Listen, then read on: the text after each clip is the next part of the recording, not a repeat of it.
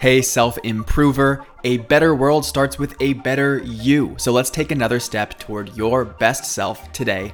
This is your weekend recap. Now, let's review. On Monday, I shared the WHOOP method of visualization, which is just an acronym.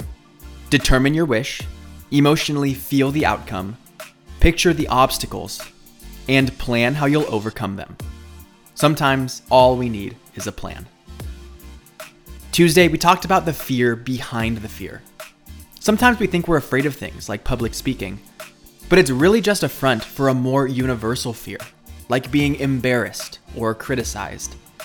I encourage you to understand the root of your fears so that you can think about how else they might be affecting you. Wednesday was all about taking baby steps.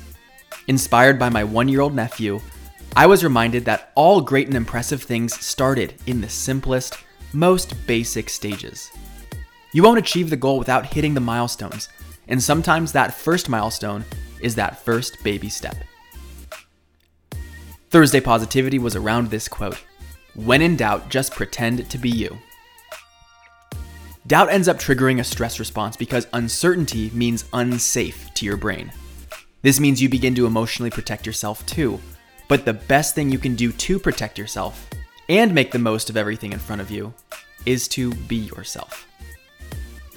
Then last, on Friday, we talked about feedback and how it's a bit misunderstood. We all love it, but we also all reject it by nature of how our brains work.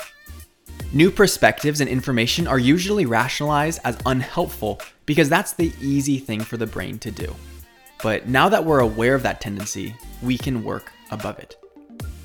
I'm Brian Ford, and I am proud of you for another week of prioritizing your self-growth. Pat yourself on the back because it takes a special person to do it.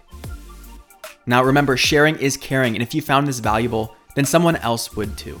So send it forward, and we can change the world together, starting with ourselves and the people around us. You grew today.